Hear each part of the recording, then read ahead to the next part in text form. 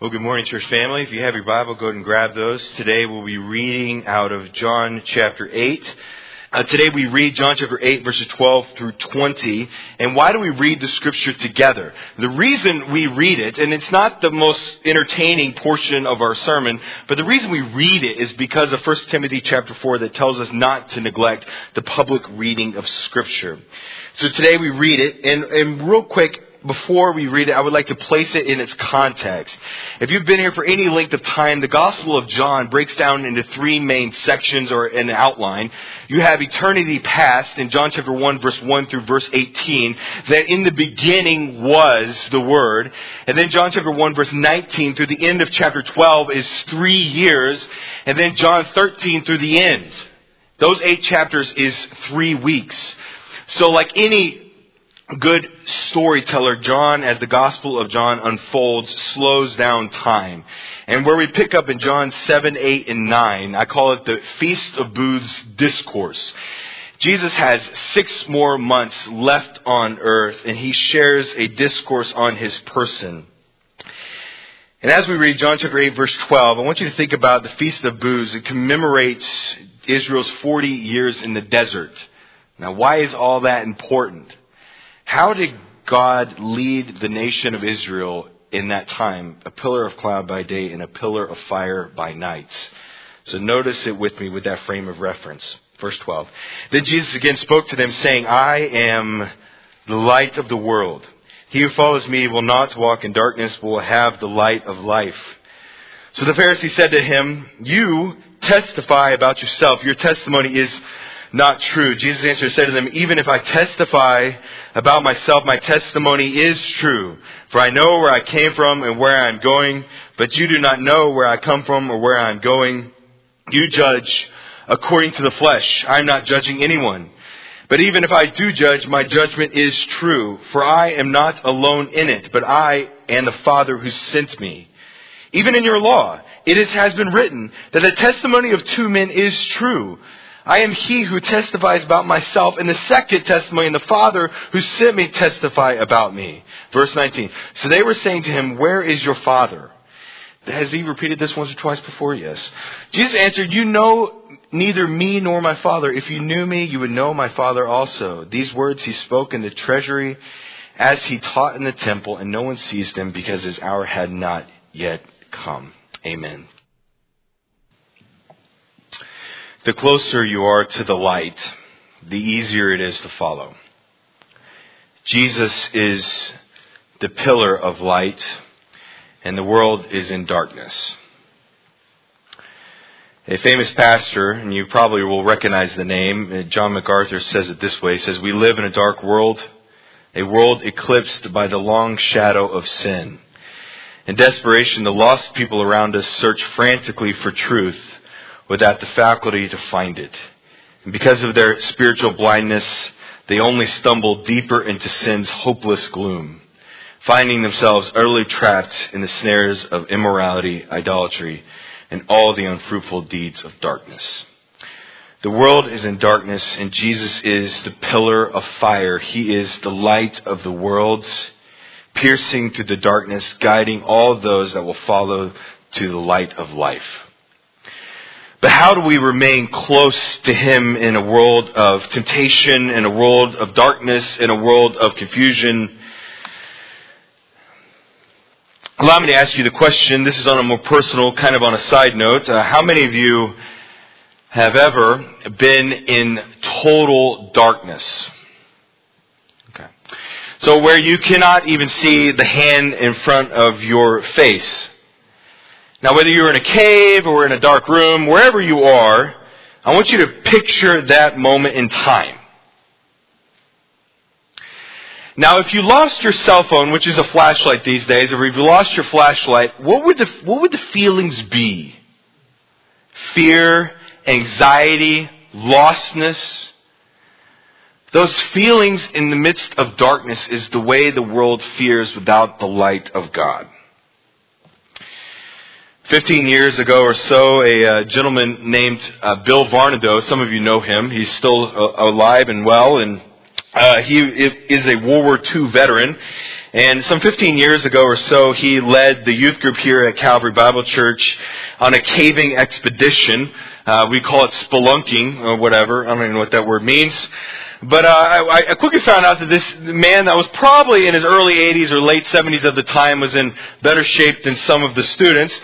And so we crawled far into this cave, and then he asked us to turn out all of the lights. So you have 20 students in the hollow of the earth without light. Without light, in the midst of darkness, there is no hope of rescue. There's no hope of escape. And fear and anxiety tightens. Without light, darkness overwhelms. That is the world. And that is the outcome of sin. But today we see in John chapter 8 verse 12 that Jesus is the light of the world. But how do we, in the midst of a world that is darkened by sin, how do we stand firm in the midst of all of the temptation, all of the discouragements, all of the enticing of sin that we have all around us? How do we continue to follow closely the light of the world? And that is the question we answer today. If you have your Bible, go to John chapter 8 verses 12 through 20 and we will unpack that. Now, originally speaking, I intended to go to verse 30, but I realized after just doing a little bit of study that just in chapter 8, 12 through 20, that in those 8 or 9 verses, there's so much in there that I could not even possibly get to verse 30, so we will cut it a little bit short. But today, if you notice from a bird's eye perspective, the passage in John chapter 8, verses 12 through 20, it really breaks down into 3 main sections. You have an assertion in verse 12, you have the Pharisees' accusation in verse 13, and then you have his answer in verses 14 through 20. Notice with me his assertion that Jesus makes. Verse 12. Then Jesus spoke again. Notice that word again. He spoke to them again, saying, I am the light of the world. He who follows me will not walk in darkness, but will have the light of life. What is Jesus' assertion? It is that he is the light of the world.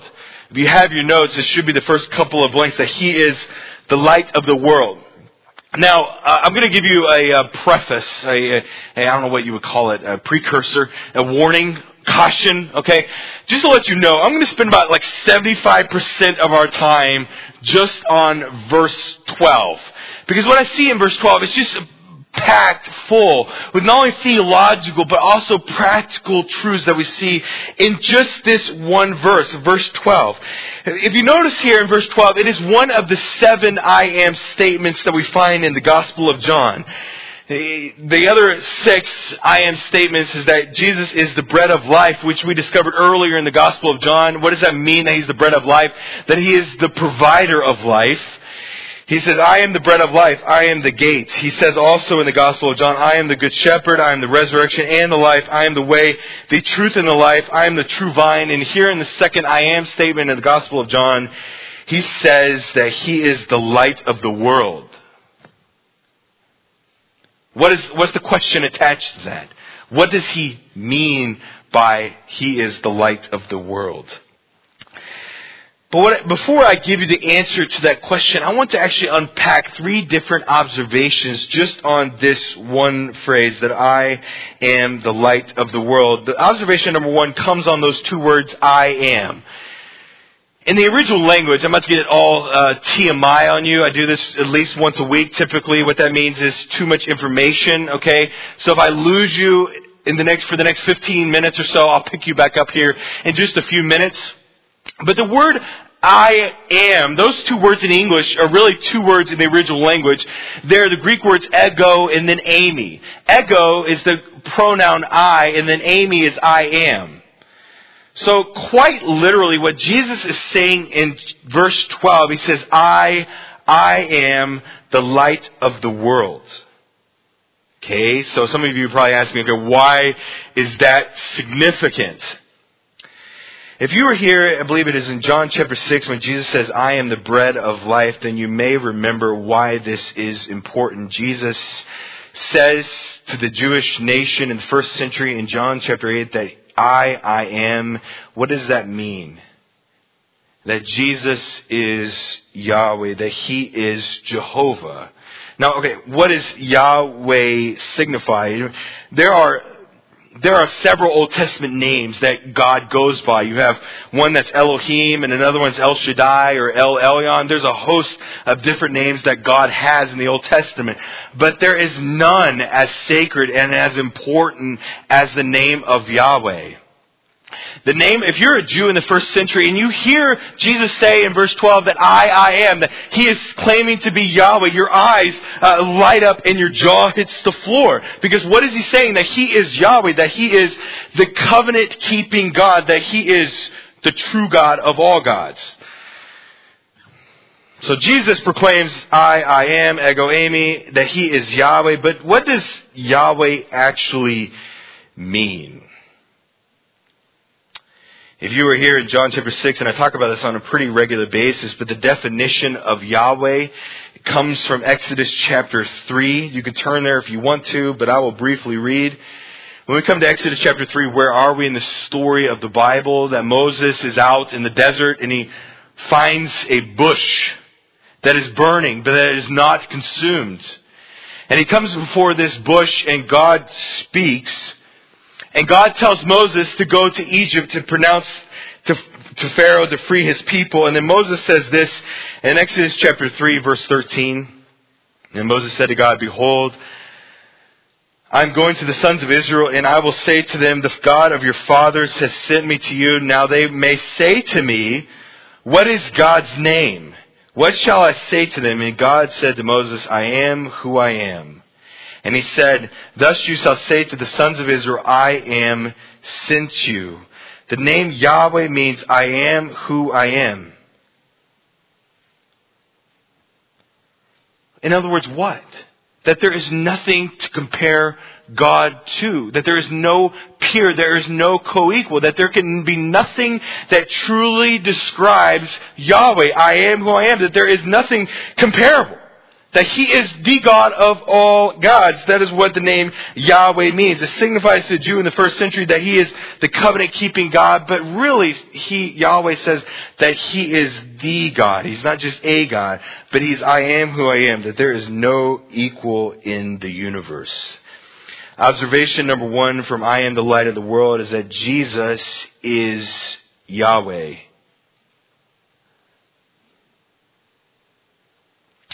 You have heard, if you're a Jew in the first century, you have heard your whole life that God is called Yahweh. And just think about the craziness, what Jesus is saying in John chapter 8, verse 12. Because the Pharisees, the Jews, what are they seeing directly in front of them? They're seeing a human being. I think sometimes we think that Jesus had this kind of ghostly outline around Him, kind of floating around.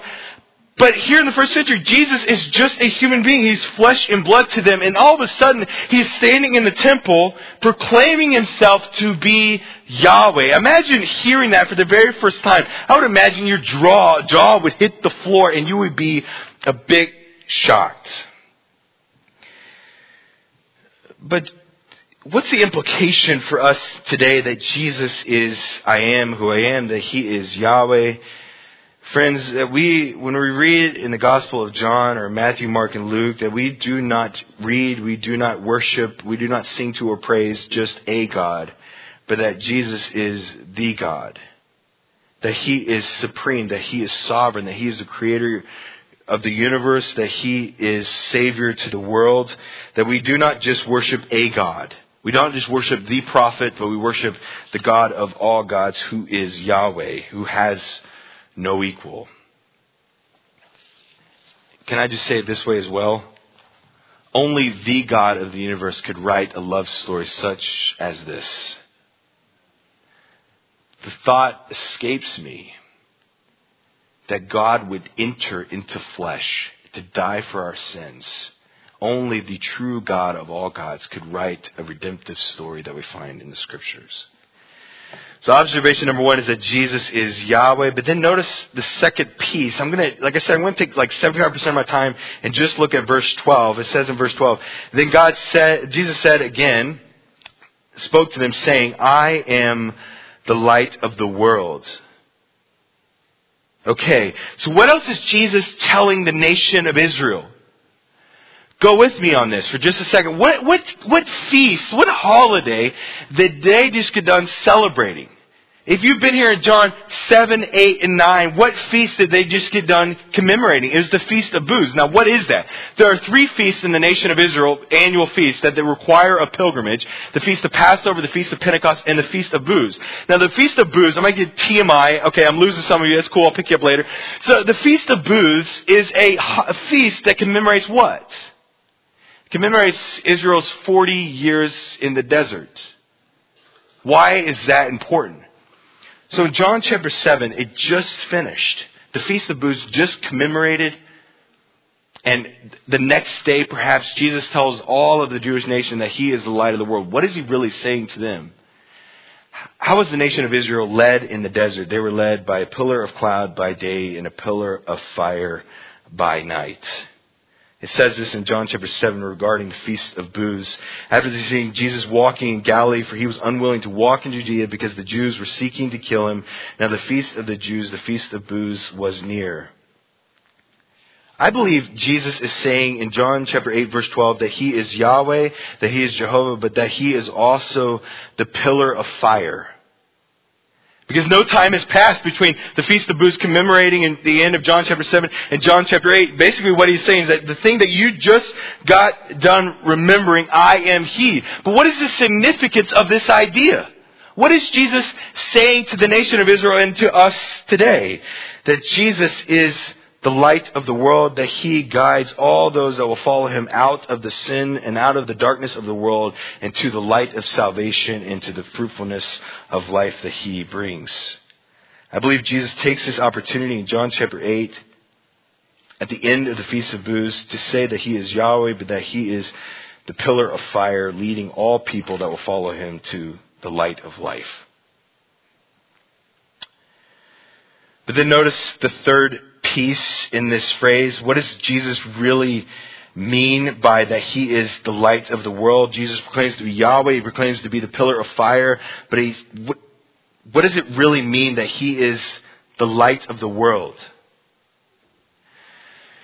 You know, as a preacher, on Tuesday mornings, I'll back up a little bit. On Tuesday mornings during staff meeting, I usually have more questions than answers. But just coming up into the pulpit with questions and not answers really doesn't do anybody any good. So what I did this week is I asked myself, okay, so I know that Jesus is associating Himself with being Yahweh, I am who I am, that He's saying because the Feast of Booths was just finished, He's saying that He is the pillar of fire by night, that He is guiding all people that will follow Him away and out of darkness. But then what does it really mean that Jesus is the light of the world? Where would you find your answer? What I did is I found my answer by doing 2 different word studies. I did a word study on the word light and on the word world. The word light here is the Greek word phos. That's where we get the word photon, okay? The Greek word phos is used 73 times in the New Testament and is used 33 times by John, the author. So what other books in the Bible did John write? He wrote the Gospel of John, 1st, 2nd, 3rd John, and he wrote the book of Revelation. So within those 5 books that John uses the word light 33 out of 73 total times in the New Testament. So what I did was I found all the times that John said phos, the Greek word light, and I looked it up, and this is what it means. According to John chapter 12, verse 35, light represents a path to walk. According to 1 John chapter 1 verse 5, light represents the holiness of God, that God is light without any darkness. In Revelation chapter 22 verse 5, light represents God's infinite, never running low on grace and power. Okay? So light reflects God's holiness, the path we should walk, and God's infinite power. Okay? So what does it mean? Hold that thought. What does the word world mean in the original language? The Greek word behind world here is the Greek word cosmos. This is where we get cosmology, which represents a study of the stars or universe. And if you were to take the word cosmos and do a word study on it, you would find that the word cosmos really doesn't mean that the ground we walk on. That's a different Greek word itself. The word cosmos represents the entire domain of darkness. That the entire universe that has been darkened by the effects of sin. Which includes what? Everything else besides God and His perfection. So think about the word world and cosmos. It is everything that has been tarnished by sin, which is everything else besides God. Allow me to put it together. What does Jesus mean that He is the light of the world? That He is Yahweh? Yes, that He is the pillar of fire, which they just got done remembering. But that Jesus, being the light of the world, means that He is the solution to sin. He is the solution to the darkness of the world. That He is the answer to sin, to the mistakes we make. That not only is He the Savior of the world, but He has the path through the darkness and the deserts of life. Jesus is the solution to sin. And let me be even more bold. Jesus is the only solution to sin.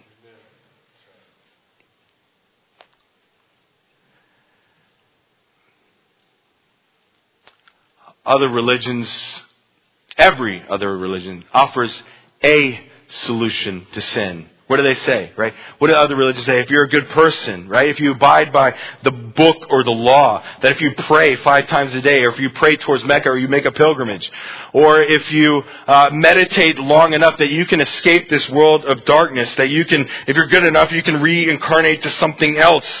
That if you are good enough, that you can earn heaven. And what a load of baloney. Because we can't be good enough. Amen? I mean, just think about it from a philosophical perspective. Who is God? He is perfect, right? And every one of us is imperfect. Can I get an amen to that? How can an imperfect being measure up to perfection? We cannot be good enough to earn our way into heaven. And that is why we need the solution or the answer to the darkness of the world. Christianity is the only religion that says this, that you can't earn heaven, but that God in His mercy and His grace came down from heaven to extend to you grace as a gift. What a mind-blowing theological principle. That we cannot be good enough. Jesus is the only solution to sin. That we can try to be good enough. We can try to be a good person. We can try to stack up enough bricks to make a bridge and to barge our way into heaven. But no amount of good works will ever make you perfect.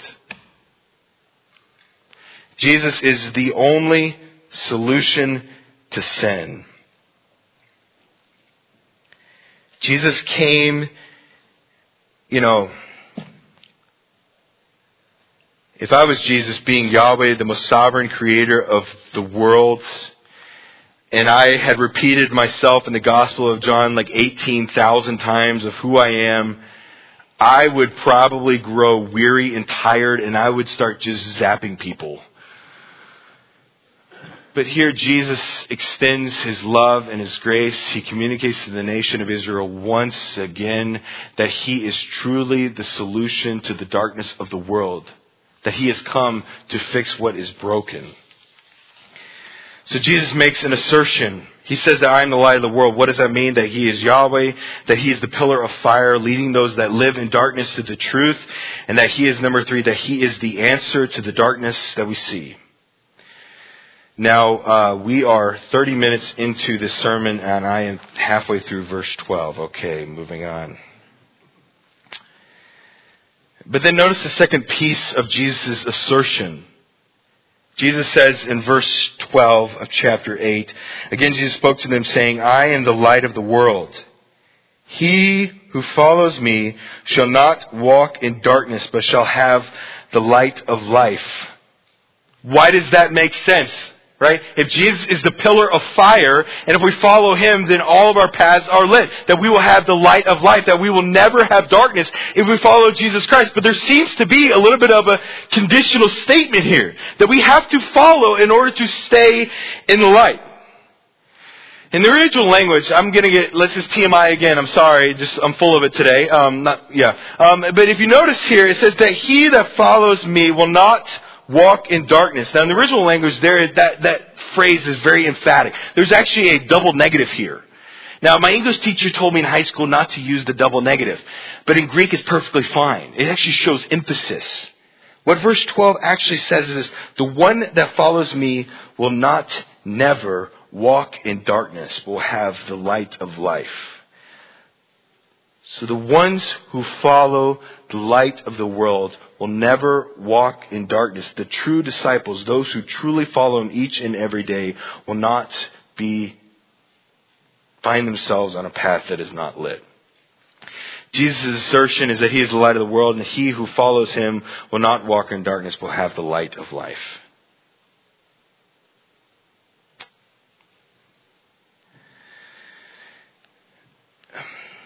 I want you to think about the pillar of fire. The Feast of Booths just got done in John chapter 7. Perhaps the next day, Jesus unfolds to the nation of Israel that he is the light of the world, that he is the answer to sin, and that he is the one guiding all those out of darkness. But I want you to think about the nation of Israel sitting there in the desert. If you've ever read that story, then I would imagine a picture comes to mind that there is this giant tornado of fire. And I just picture the 2 or 3 million Israelites are all around the fire, and just see the shadows from the pillar of fire casting upon their tents. But what happens if the Israelites at night decide to wander away? That they eventually escape the light that is provided by God.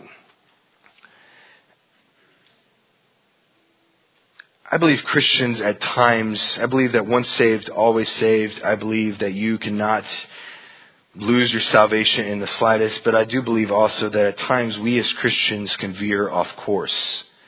That we can become enticed by the darkness of the world, by the broken flesh that we live in, by the sensuality of the world, and we can find ourselves veering off course. Even a ship that is off 1 degree can find itself completely lost in the world. My question for you, if you're a believer in Jesus Christ, is have you veered off course? Does God light the path that you walk? You see Jesus' assertion in verse 12. We see the accusation that the Pharisees bring to him. Notice the accusation that the Pharisees say in verse 13. So the Pharisees said to him, "You are testifying about yourself, therefore your testimony is not true." What's the Pharisees' accusation here in verse 13? That Jesus is lying. That's basically what they're telling him. That Jesus is lying. Why? Why do I say it? Because there's not a second witness to testify as to Jesus' authenticity. But where do they get the idea that his testimony is not true and it can only be proven by 2 witnesses? According to the Old Testament law, every fact in a legal matter had to be established by 2 or more witnesses. According to Numbers 35:30, Deuteronomy 17 verse 6, Deuteronomy 19 verse 15. So in typical fashion, the Pharisees are trying everything in their power to discredit this man named Jesus, and they discredit him in their eyes on a technicality.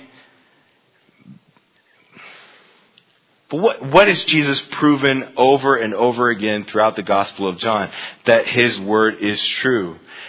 First off, Jesus doesn't need to prove that he's true because he is God. His word is true. But what has he proven to this point? Who is another testifier of Jesus' authenticity? You have John the Baptist. You have God the Father, right? What his works, the Old Testament scriptures, there are so many things that Jesus had proven Jesus' authenticity, but they are completely blind to the fact. So we see his assertion and accusation, and then notice Jesus' answer to them, verse 14. Jesus answered and said to them, "Even if I testify about myself, my testimony is true. For I know where I came from and where I'm going, but you do not know where I come from or where I'm going. You judge only according to the flesh. I'm not judging anyone. But even if I do judge, my judgment is true, for I am not alone in it, but I and the Father who sent me. Even in your law, it has been written that a testimony of 2 men is true. I am he who testifies about myself, and the Father who sent me testifies about me." But then notice what they say in verse 19. This would be maddening if I was Jesus. So they were saying to him, "Where is your Father?" Right? They're thinking about his earthly father, which he doesn't have one. Right? The Father is his Father. Jesus answered, "You know neither me nor my Father. If you knew me, you would know my Father also." Verse 20, these words he spoke in the treasury as he taught in the temple, and no one seized him because his hour had not yet come. How does Jesus answer their accusation? First, in verse 14, he says he doesn't need a second witness because his testimony is true. Second, his second witness is the Father, which he said that over and over again. But then notice the third thing he says in verse 19. Notice the profound sadness what he says. You neither know me or my Father. If you knew me, you would know my Father also. What's the sadness of that statement? What do the Pharisees want more than anything else? They want to please God. And how do they attempt to do it? They attempt to do it by piling up more rules and more laws, by bullying the nation of Israel to be obedient to all these man-made rules so that God would not send them into judgment again. So the very thing they set to do, to obey and to know the Father and to do His will, is the very thing that they do not do. Why? Because God is not interested in a heart of obedience out of a heart of legalism. God is interested in a heart of obedience from a heart of humility and love. God is not pleased by legalism. God is not pleased by us bullying other people under the weight of ridiculous rules. God is pleased with obedience from a heart of love. In a world of darkness, what should we do? My point today is quite simple, is to follow the light and not the darkness. To follow the light and not the darkness.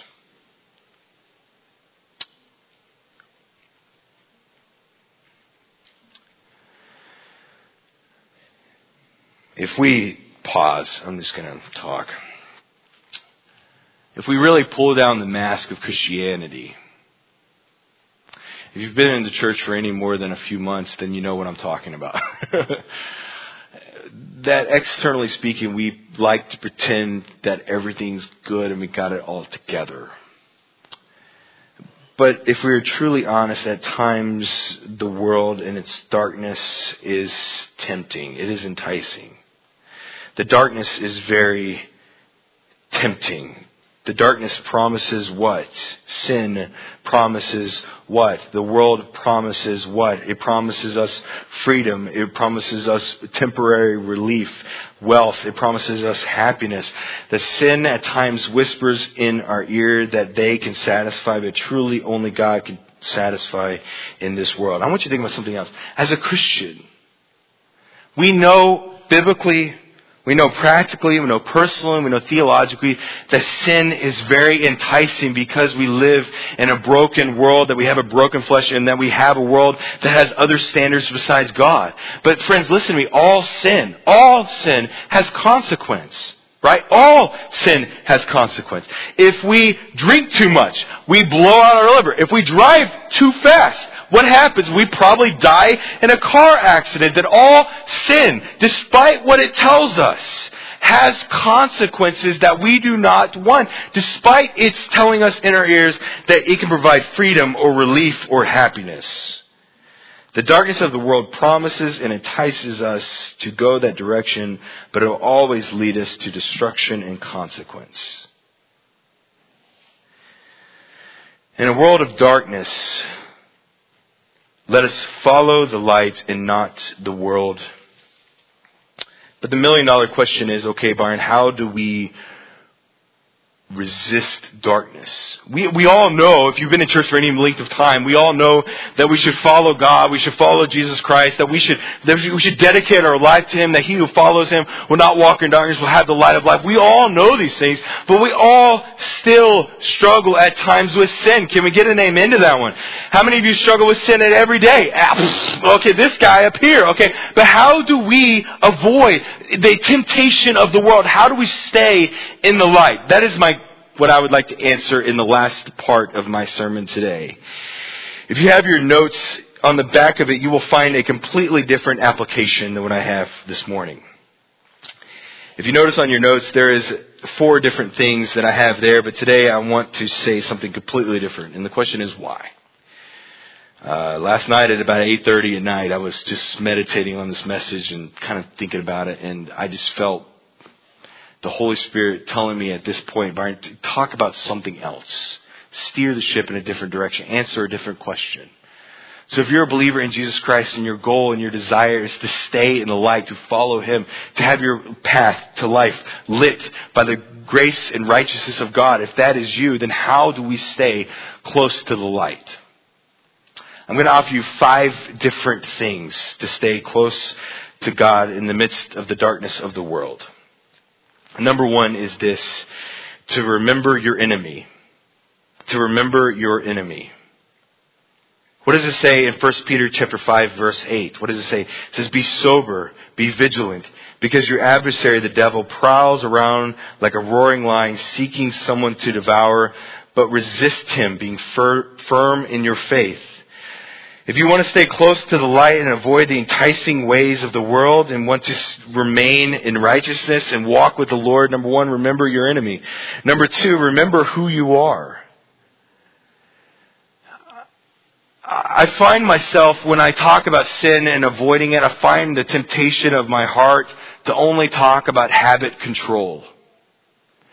That if you set up enough barriers, if you set up enough barricades, if you have enough accountability, if you memorize the Bible enough, if you pray enough, then you will be able to resist temptation.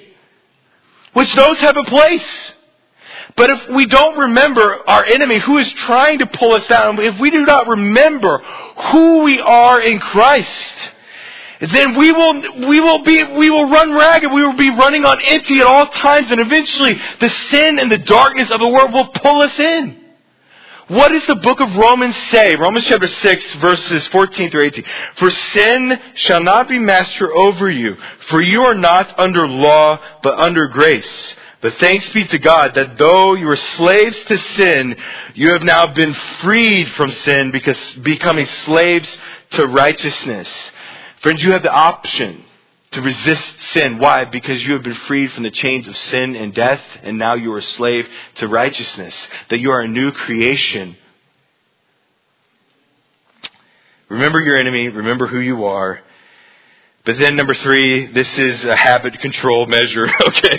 It's just part of walking the Christian life. Number 3, to really resisting the darkness of the world and staying in the light of the pillar of fire is, number 3, is to spend time in God's Word. Let's not run from that. Let's not become legalistic about that. What does the Scripture say? I'm hearing Psalm 119. How can a young man keep his way pure? By keeping it according to your word. Your word I have treasured in my heart, that I might not sin against you. We remain close to the light by spending time in God's word. But then number 4 is spending time with other Christians. Spending time with other Christians. I think one of the greatest lies of the enemy is that you can grow in the spiritual life without the help of others. That you can't trust other people. You can't trust people in the church because they'll talk about you. That you can pull yourself up by the bootstraps, and that you can be good enough. That if I am disciplined enough, that I don't need anybody else. That is a lie from the pit of hell. You need authentic community. You need people in your life to hold you accountable, to confess your sins to one another and pray for one another so you can be healed. What does the Scripture say over and over again? But encourage one another day after day. Do not forsake the assembly together, as is the habit of some, but encourage one another. We need other believers so that we stay in the light, far from the chains of darkness.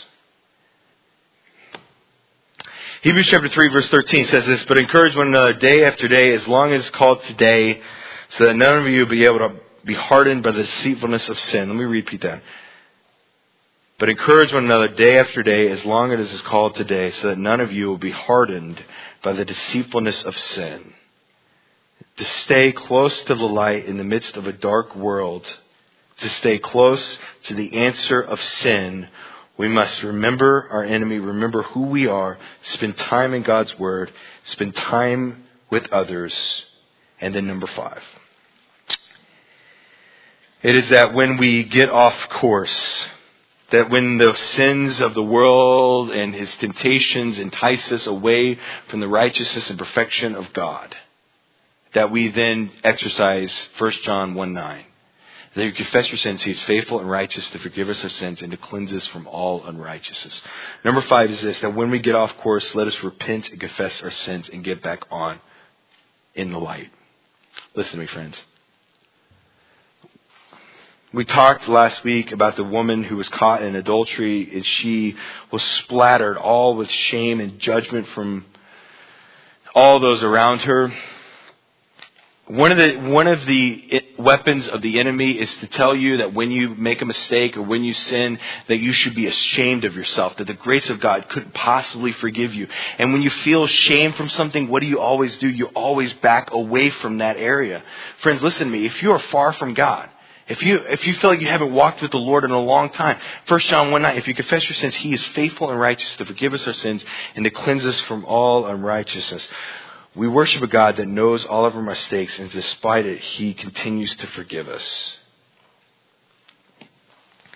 Let us follow the light of the world, because if we follow Him, we will never walk in darkness, we'll have the light of life. Let us resist the enemy, and it says in the scripture that he will flee from us. Let us meditate on His word. Let us get in community with other believers that caution us and that hold us accountable, and let us live lives that are not enticed and pulled away by the deceitfulness of sin, but one that has lived in the light of God and in His word.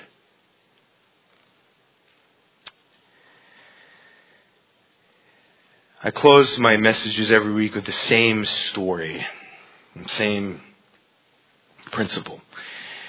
If you are far from God, if you've never trusted in Him as your Lord and Savior, if you've never believed in His name, then He offers you the opportunity to be saved by faith in Him. For by grace we are saved through faith, and not of yourselves is a gift of God, not by works, lest any man should boast. If you've never started a relationship with the Lord, it really begins with believing in Jesus Christ as your personal Lord and Savior. And once that happens, then your identity is completely changed. If you've never trusted in Jesus Christ, if you've never believed in Him, if you've never surrendered your life to Him as Lord of your life, then I would encourage you to go before Him and pray, asking Him to save your soul despite all of your sin. Here in just a moment, during the prayer, I will ask Jason and Laurel to come forward and just be prayer partners. If you would like to pray with somebody to receive Jesus Christ as your Lord and Savior, then they will be here up front, available during the last song and after the service. Bow with me in a word of prayer. Heavenly Father, thank you for today. Lord,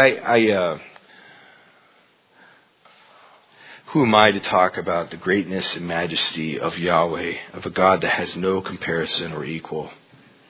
Who am I to talk about a God that leads people out of the darkness and into the light? Who am I to discuss a Savior that is the answer to the brokenness of the world? Lord, that truth that you are the light of the world just blows my mind. Lord, I just pray that we as Christians, if we are believers in here, that we would not be enticed by the world. That if we are currently in our life, that we would repent and confess our sins, to realign our life to follow you in all areas. And Lord, if we do not know you as Savior, if we aren't sure if we have dedicated our life to you, Lord, I pray that we would believe, because through you, you offer eternal life and salvation by grace through faith. I pray for all those that are trying to start this Christian life, that they would trust in you as their Master and Savior. Lord, I thank you for Calvary Bible Church. I thank you for those tuning in online. I thank you for your word and how it guides us and shapes our lives. And thank you for today. In Jesus' name, amen.